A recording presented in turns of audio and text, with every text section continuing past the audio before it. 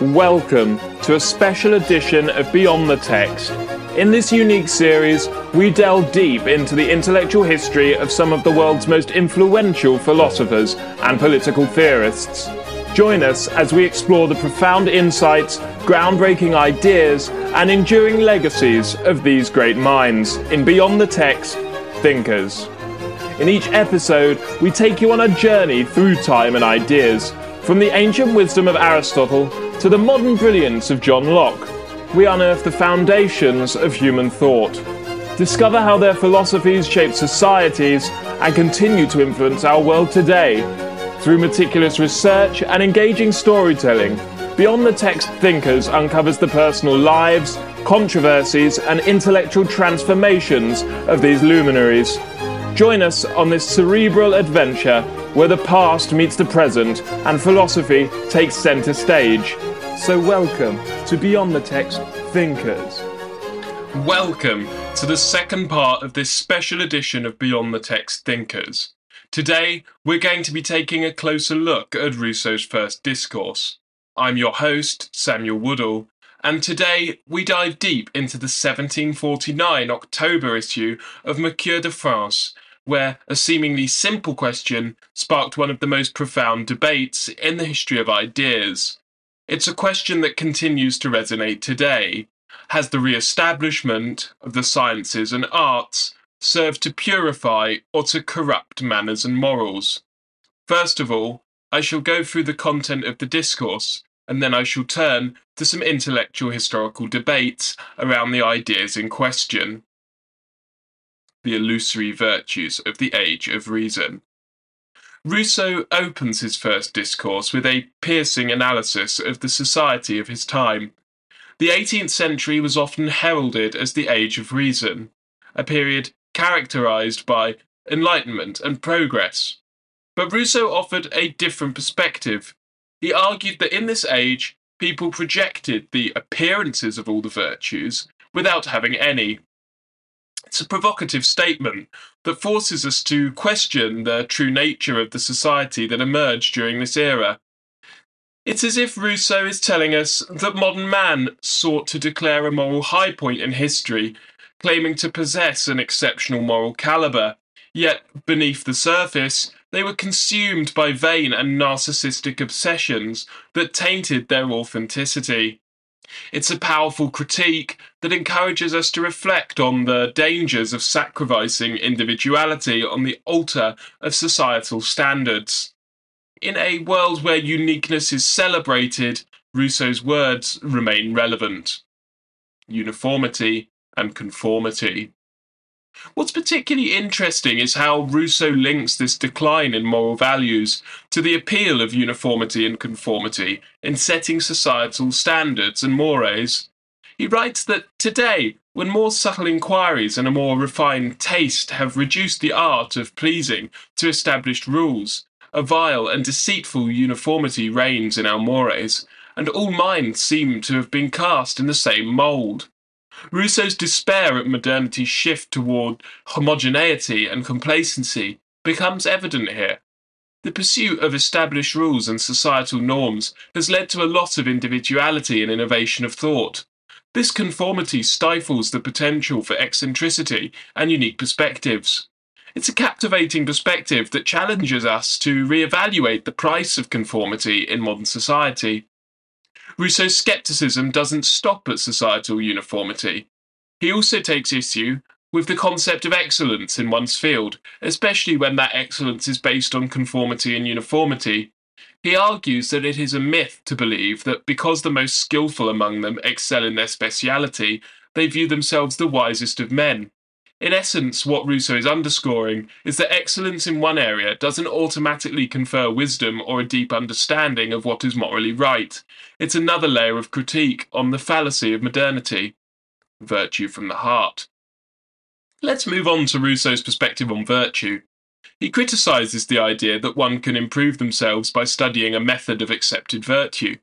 He points out that the ancients initially lived virtuously, but then sought to study how to be righteous, which he claims was the point at which all was lost. In a world where self-help books and moral guidelines abound, Rousseau's call for authentic virtue rooted in personal experience and reflection is a thought-provoking departure from conventional wisdom.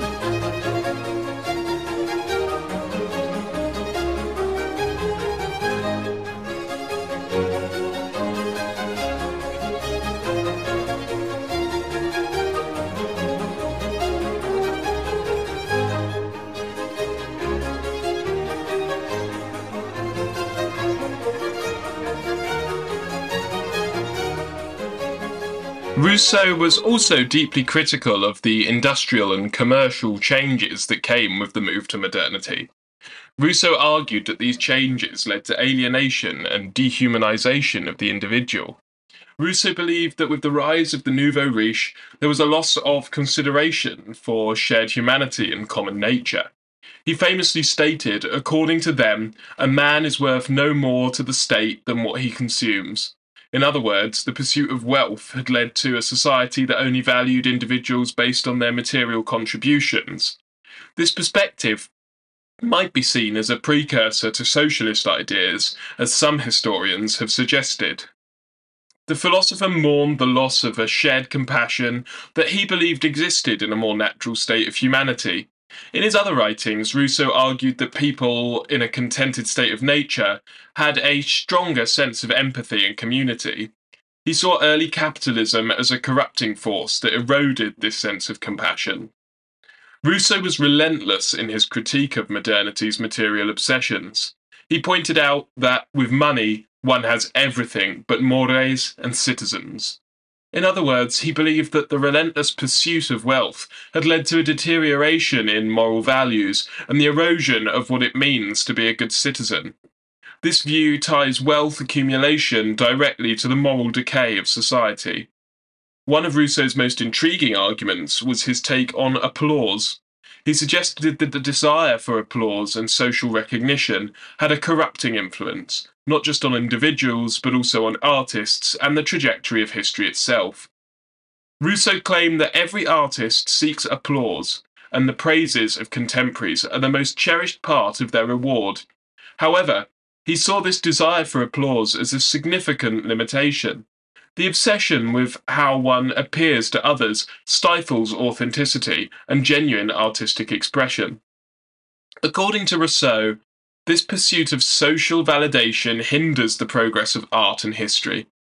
Artists, he argued, limit themselves to what is socially accepted, and this stagnation prevents the development of more interesting and innovative works.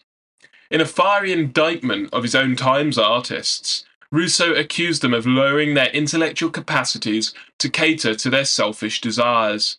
He claimed that they will lower their genius to the level of their century, and prefer to create popular works that are admired during their lifetime, rather than timeless masterpieces that might only be appreciated long after their deaths.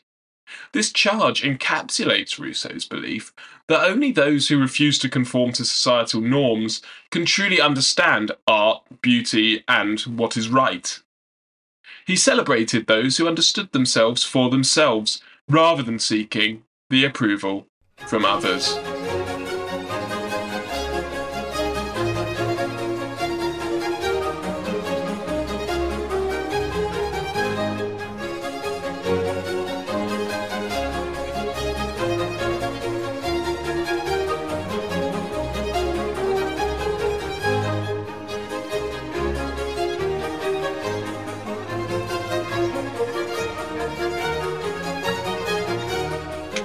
Right, let's now get into the historiography. To understand the context of this debate, we must first grasp the unique atmosphere of the time. The Genevan philosopher Jean-Jacques Rousseau was about to unleash his radical critique of Enlightenment thought. But it's important to note that the Mercure de France was, in Michael Palmer's words, prudent in its politics. In other words, the publication was cautious in its approach. Jean-Jacques Rousseau's response to this question became his first discourse, aptly titled On the Sciences and Arts. In this text, Rousseau defied the dominant belief of enlightened opinion, challenging the very foundations of the Enlightenment. He is often referred to as the inaugurator of the counter-enlightenment. The paradox lies in the fact that while Rousseau is seen as a figure of counter-Enlightenment thought, he shares a fundamental perspective with some proto-Enlightenment thinkers. His work engages in a critical, informed, and stimulating conversation with the past, as Dominic de Capra puts it. Rousseau's critique is aimed at the prevailing societal norms that prioritise social approval in the sciences and arts. He denounces the vile and deceitful uniformity that stifles creativity and the pursuit of genuine virtue. He argues that this obsession with public recognition leads to a false righteousness that masks the true understanding of the self. Sire Berlin famously periodized Rousseau as a figure of the counter-Enlightenment. Berlin's perspective was that Rousseau believed the artificial norms of society had imprisoned and corrupted the natural essence of man. However, Berlin does acknowledge that Rousseau shares some fundamental points with Enlightenment thinkers, the possibility of individuals becoming wise, happy, virtuous, and free. One problem with this counter-Enlightenment label is that it simplifies the complex nature of Rousseau's thought. It overlooks his endorsement of thinkers who challenged prevailing dogmas and focuses solely on his opposition to certain aspects of Enlightenment thinking. Another dimension of Rousseau's thought is his anti-scientization stance. He criticizes figures like Bacon, Newton, and Descartes for pursuing what he calls the vain sciences. Yet he also sees them as individuals who transcended the constraints of their time. Rousseau's affinity for Montaigne's perspective reveals his alignment with proto-Enlightenment thinkers who emphasized the inherent qualities of individuals. Montaigne's notion that virtue and excellence are not products of culture, but are inherently within individuals, resonates with Rousseau's ideas.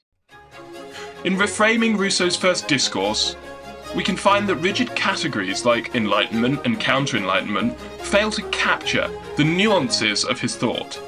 He was a complex thinker who challenged dogmatism across different historical periods.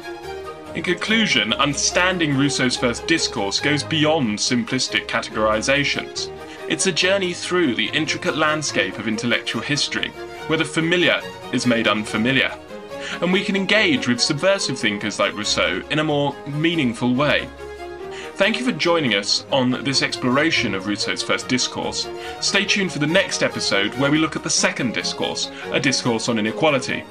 If you enjoyed this episode, don't forget to subscribe, rate, and share with your fellow history enthusiasts. Until next time, keep questioning, keep unraveling, and keep seeking the truth that lies beyond the text.